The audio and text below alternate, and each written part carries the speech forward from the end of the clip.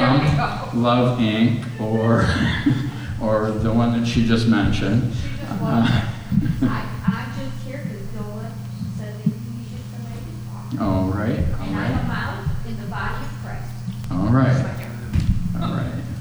So, Tony took my bulletin and she was going to give me a list of prayer requests, and where is it? Oh, where is it? I got it. Sitting on You it? sent it down. Oh, okay, So I have no idea. So she's okay. gonna go get it. All right. And in the meantime, we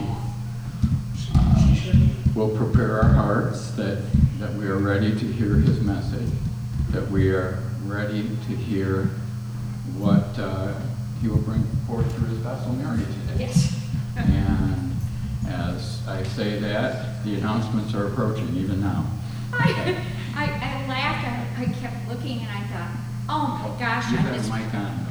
Yes. I thought I misplaced it, and then I went, that's Tony.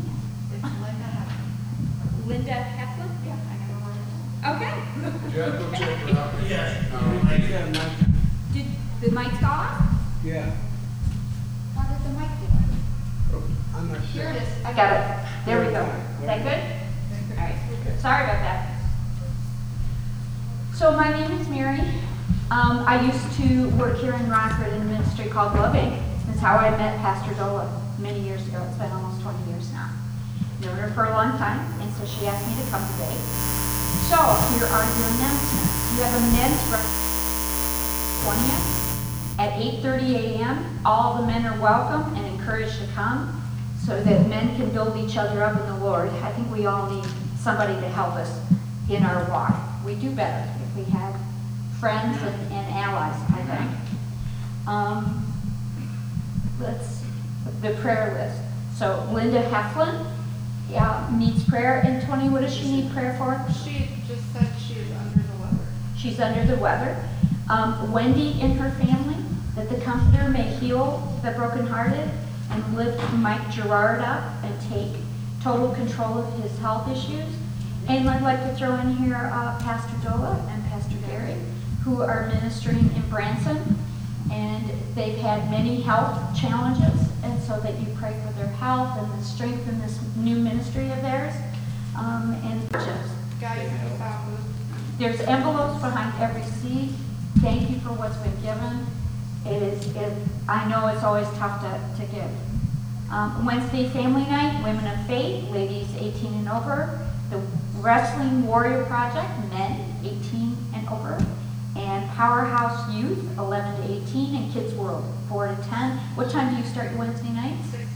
6:30. All right.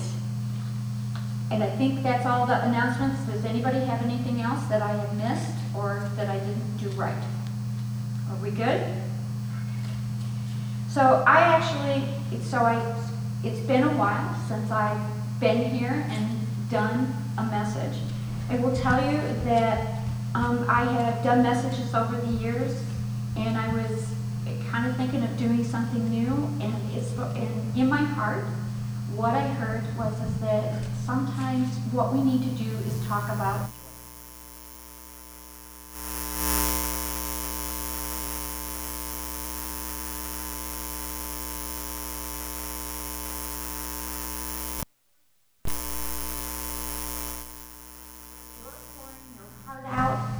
and they hit you with a verse that tells you to shut up and stop complaining or stop talking about what hurts you or what is disturbing you, because I sure have.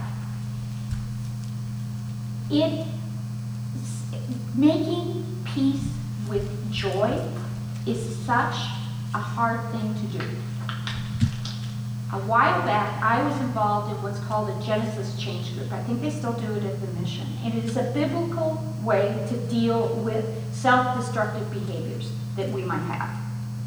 And we as a group would meet together, and there were 5 of us who would work things out. And in our study book, there was a page titled The Joy Center. And here's the quote that started this little message. Joy is a unique form of gladness and is mainly produced by somebody being glad to see you. Now, I have heard many definitions of joy over the year. as a heathen and as a Christian. And I should probably tell you that I have somewhat of an uneasy relationship with joy. Sometimes it felt to me like I'd be happy and then immediately after something terrible would happen. And so I have become suspicious of joy. As I read this passage, I saw a couple of things. One is just a little fact. There is an actual scientific location in your brain for joy. It is located behind your right eyeball. It is called the Joy Center. The second thing that hit was this. The Joy Center has a purpose, a function in our lives. Healing and developing this Joy Center is probably the most important part of getting free of destructive relationships and behavior. Now, isn't that amazing? Joy helps us get free of things that drag us down. What I thought was, I have a Joy Center, and I need to heal it and develop it. What kind of idea is that? And is it even possible? I thought the brain was pretty much done with its development by age 4 or so. But it turns out that God in his wisdom did something pretty amazing. This Joy Center is one of the few things in our brain that continue to heal and grow in our lifetime. One of the very few things in our brains that continue to heal and grow. So let's go back to that first statement for just a minute. Joy is a unique form of gladness and is mainly produced by someone being glad to see you. Now, I understood that statement on a gut level, in my bones. Let's be honest here for just a second, in the privacy of our thoughts. Who is it that you like being with the best? Isn't it the people who are glad to see us? The people who greet us with a hug and a smile and act like they're overjoyed to see us? Wouldn't church be a terrible joy or a terrible place to be if you walked in the door and you heard people mumbling, "They're here again? No, I can't believe she came back." We come because there are people here who are glad to see us, who are interested in us, who smile, who talk to us and greet us. Have you ever had a child open their arms to you or light up when you walk in a room? I have to tell you, it's one of the reasons that being a parent is such a wonder and a joy, is that their faces light up when you walk in the room. And they are so glad to see you. Anybody here ever watch those YouTube videos where people come home from war? They greet people that have been gone for a long time, or they walk past, jump into the arms of an owner that they haven't seen for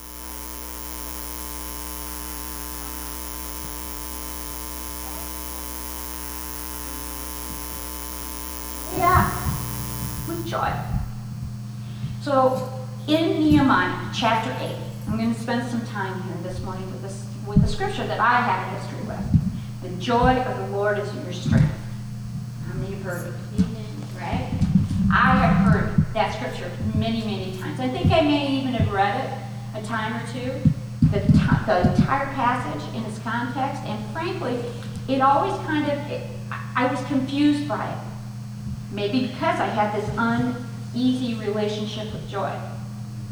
I've also heard it as a rebuke for myself or for others, and it has been trotted out a few times on me as a Christian kind of way to shut me up when I am upset or hurt or sad.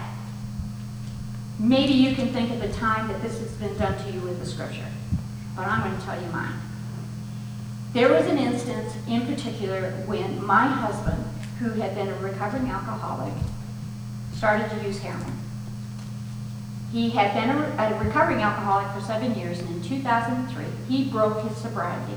And for reasons known only to himself, he broke his sobriety by using heroin. And when I found out, he, of course, promised to stop.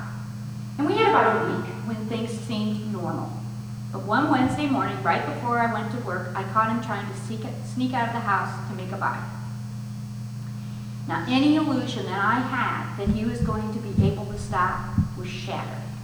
I knew in that moment that he was going to die from his addiction. I just knew he wasn't going to be able to quit. But I also knew that my life, our life together, was at an end. Any chance that he was going to be able to go back to running his business for computers, that was gone. Any chance that he would be around for Christmas and holidays and when our son graduated and when he got married and when my children had grandchildren, that was going to be gone too. I couldn't let him run the household, make decisions. I couldn't let him do that because of the money that would go out the door. I couldn't let him set the agenda for our family as he had for many years. I couldn't let him make decisions for our son. I had to take over. And truly, I didn't want to. I had no desire to run the family. I wanted him to do it, but I knew it would stop. It was gone. So that morning, I dealt with the problems at home, and I went to work like normal, or at least something close to it. And I had a prayer luncheon that I was scheduled to attend. What we would do is on one Wednesday a month, we would, as women, we would all meet together and we would pray, we'd have lunch. It was a very simple format. Nobody had to do anything. That's all we did. It was lovely. I looked forward to it. And I went thinking, like Christian women in ministry, that this would be a safe place where these women would be kind to me and maybe even pray for me or have words of wisdom for me. There were about 8 of us that day. We ate our lunch, and then during the time of prayer, I shared some pieces of the day. I didn't go into huge details, but I shared enough. I talked about Charlie's relapse and my response. I was almost broken into with the pain of my disappointment and the fear for the future and just the sheer horror of losing this man I loved. And I knew that's what was happening. And a woman next to me interrupted me and said with great authority, "You're a woman of God, and the joy of the Lord is your strength." She preached me a sermon that day, how to count all things a joy, how I was not behaving in a way that would proclaim Jesus, that I needed to stop giving a negative testimony. And I hated her. How Christian is that? I was crushed by what she said. And I wasn't too happy with the whole group of Christian women who didn't say a thing, who let her go on and on and on and pile on me and tell me what a horrible Christian I was, because I was sad and broken and disappointed. And by the time I got into my car and started driving home, I hated me. How could I feel God by not holding on to joy? Or was I supposed to hold on to my joy, or was it his joy? I was condemned and angry that I couldn't seem to get a hold of this whole idea of the joy of the Lord being my strength. Now, I am sure, looking back, that something in my story triggered her own pain. Her overreaction to my request for prayer in a terrible situation was really just over the top. But that day, any rational or kind thought was completely absent. I was in pain, and joy seemed like a cruel joke or a distant mirage. So what's the truth about joy? Where does it come from? How can it be my strength? How can that work? And so let's look at Nehemiah 8 and allow me to start by summarizing the beginning of the story. The southern part of Israel has been taken over by enemies, and most of the population had been carried off to foreign lands. And the best of the best were being trained to serve their new rulers. Nehemiah was one of these guys, who was serving the king in Persia, a heathen, when the word reached him that the temple in Jerusalem was being reconstructed. He grew anxious, knowing there was no wall to protect the city. So Nehemiah invited God to use him to save the city. And God answered his prayer by softening the heart of the Persian king Artaxerxes, who gave him not only his blessing, but gave him supplies to be used in the project. And he returns to Jerusalem, where he is made governor. Now Nehemiah surveys the area and decides to rebuild the wall, reform the people, and the book of Nehemiah covers about 20 years. Not going to do all of that. From 445 BC to 425 BC. And this, in spite of oppositions and accusations, the wall was built and the enemy silenced. The people, inspired by Nehemiah, give tithes of money, supplies, and manpower to complete the wall in a remarkable 52 days, despite a lot of opposition. And in chapter 8, High Priest Ezra leads an expedition of Jews back to Jerusalem with the blessing of the same king. And after the wall is built, all the people who had helped gather in the city and listen to Ezra read the holy word of God. And they stand for 6 hours as they listen. And then they begin to cry. This is starting Nehemiah 8, verse 9. This day is holy. Then Nehemiah, who was the governor, and Ezra, the priest and scribe, and the Levites who taught the people, said to all the people, this day is holy to the Lord. Do not mourn or weep. For all the people were weeping when they heard the words of the law. Then he said to them, go, eat of the fat, drink of the sweet, send portions to him who has nothing prepared, for this day is holy to our Lord. Do not be grieved, for the joy of the Lord is your strength. There's confusion about this passage sometime, and the woman that talked to me that day, she was confused. She actually was talking about my joy, of which I had none that day. I had no joy. I was completely depleted and defeated. Oh, we Christians seem to think we are responsible for holding on to this mysterious kind of joy, but it comes from God, not from our weak human selves. It comes from God. And joy is not some disembodied emotion to be put on like a hat, only to be blown off your head in some wind of circumstance, but it is a quality, an attribute of God that he gives to us to strengthen us. Joy is spoken of here as a response to the reading of the law. It doesn't come out of nowhere. It is a response of the people's heart to God's words. And those first few books of the law include stories of rescue, redemption, and restoration. The stories give them and us a basis for our relationship with God.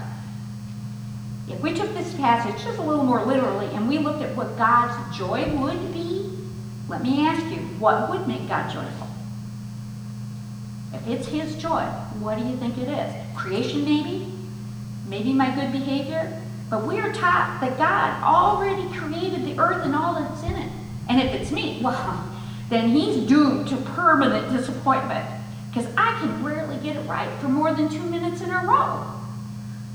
So what if we take seriously the notion that, as my Genesis workbook said, joy is mainly produced by somebody being glad to see you?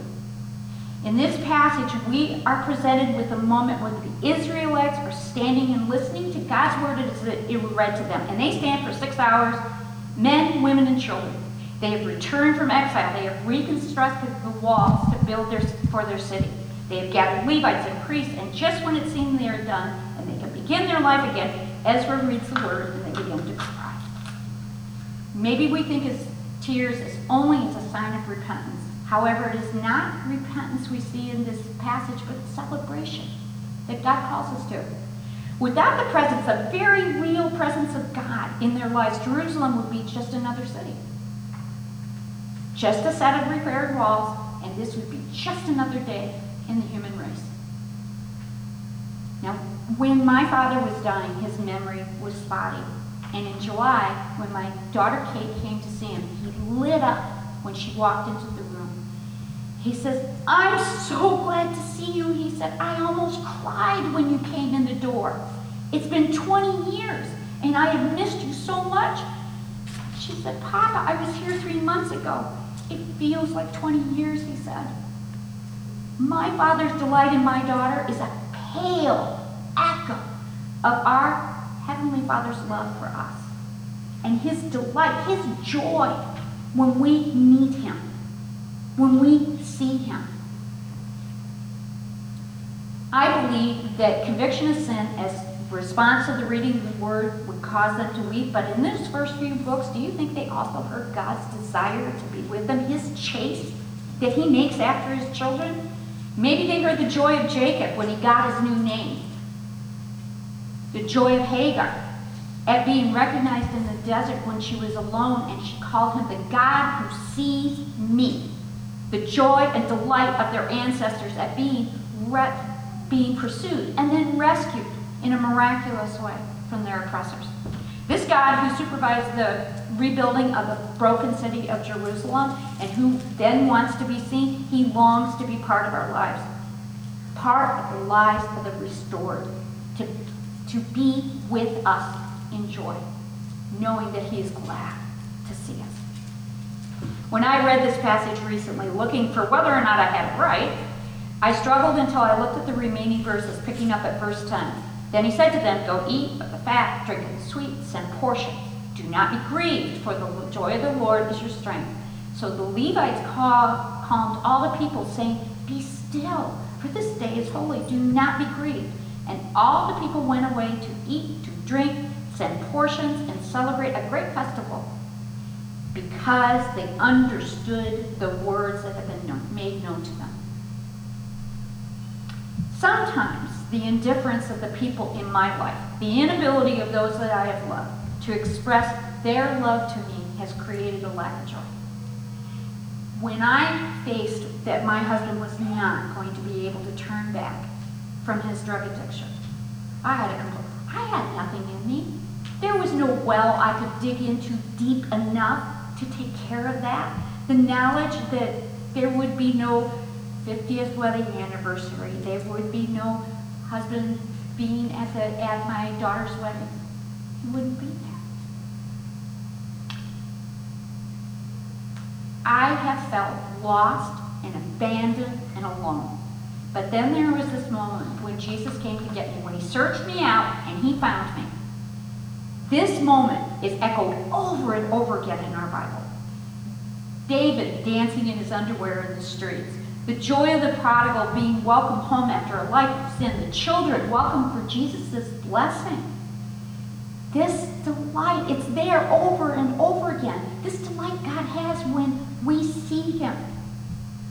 When he sees us, he is so glad. And those moments, those are holy moments.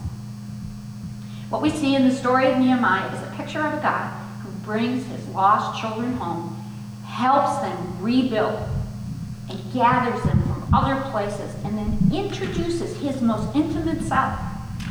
The words from his book, he introduces himself. He tells us stories. He gives us psalms. He gives us things so that we know he's joyous at seeing us. It seems as if the whole Bible is constructed to tell me that God is glad to see me, that he takes joy in me, that he takes joy in you. His joy is in my humanity, and his delight is my strength. Let's go back to that first quote I gave you. Joy is a unique form of gladness, and it is mainly produced by somebody being glad to see you. Can it be that he is delighted to see me, to be with me, to be with you, that his face lights up when you walk into the room, when you get up in the morning, and he's like, she's up. He's up. I get to talk to her. I get to talk to him. That is his joy. This is the healing power of joy. Healing and developing our joy center, knowing that he is glad to see us. It is the most important part of getting free of destructive relationships and behaviors, because we know he will be glad and that he celebrates with us each step that we take. And oh, by the way, my natural response to someone being glad to see me is to be glad right back. Mm-hmm. It is a natural response. I, who have often seen myself as less than worthy of love, cannot and would not ever initiate this dance of joy. I couldn't do it. It is he, and only he, who can do that. I love a couple of lines in Psalm 27, and I give them to you this morning as God's personal invitation to be seen by him, to be pulled to him in gladness. And I invite you to be healed by this joy of his, and to let it be your strength. My heart has heard you say, "Come talk to me," and my heart responds, "Lord, I am coming." And all of God's children said, Amen. Amen. Do I close in prayer for you guys, or do you do that? Well, I think probably we'd be taking an offering first. Yeah, we're going to take an offering. You know what? My gift to you this morning. If you take an offering, split it between the two plates. My gift. Thank you. It's a joy to be here. Then you can close in prayer. I can close in prayer? Okay.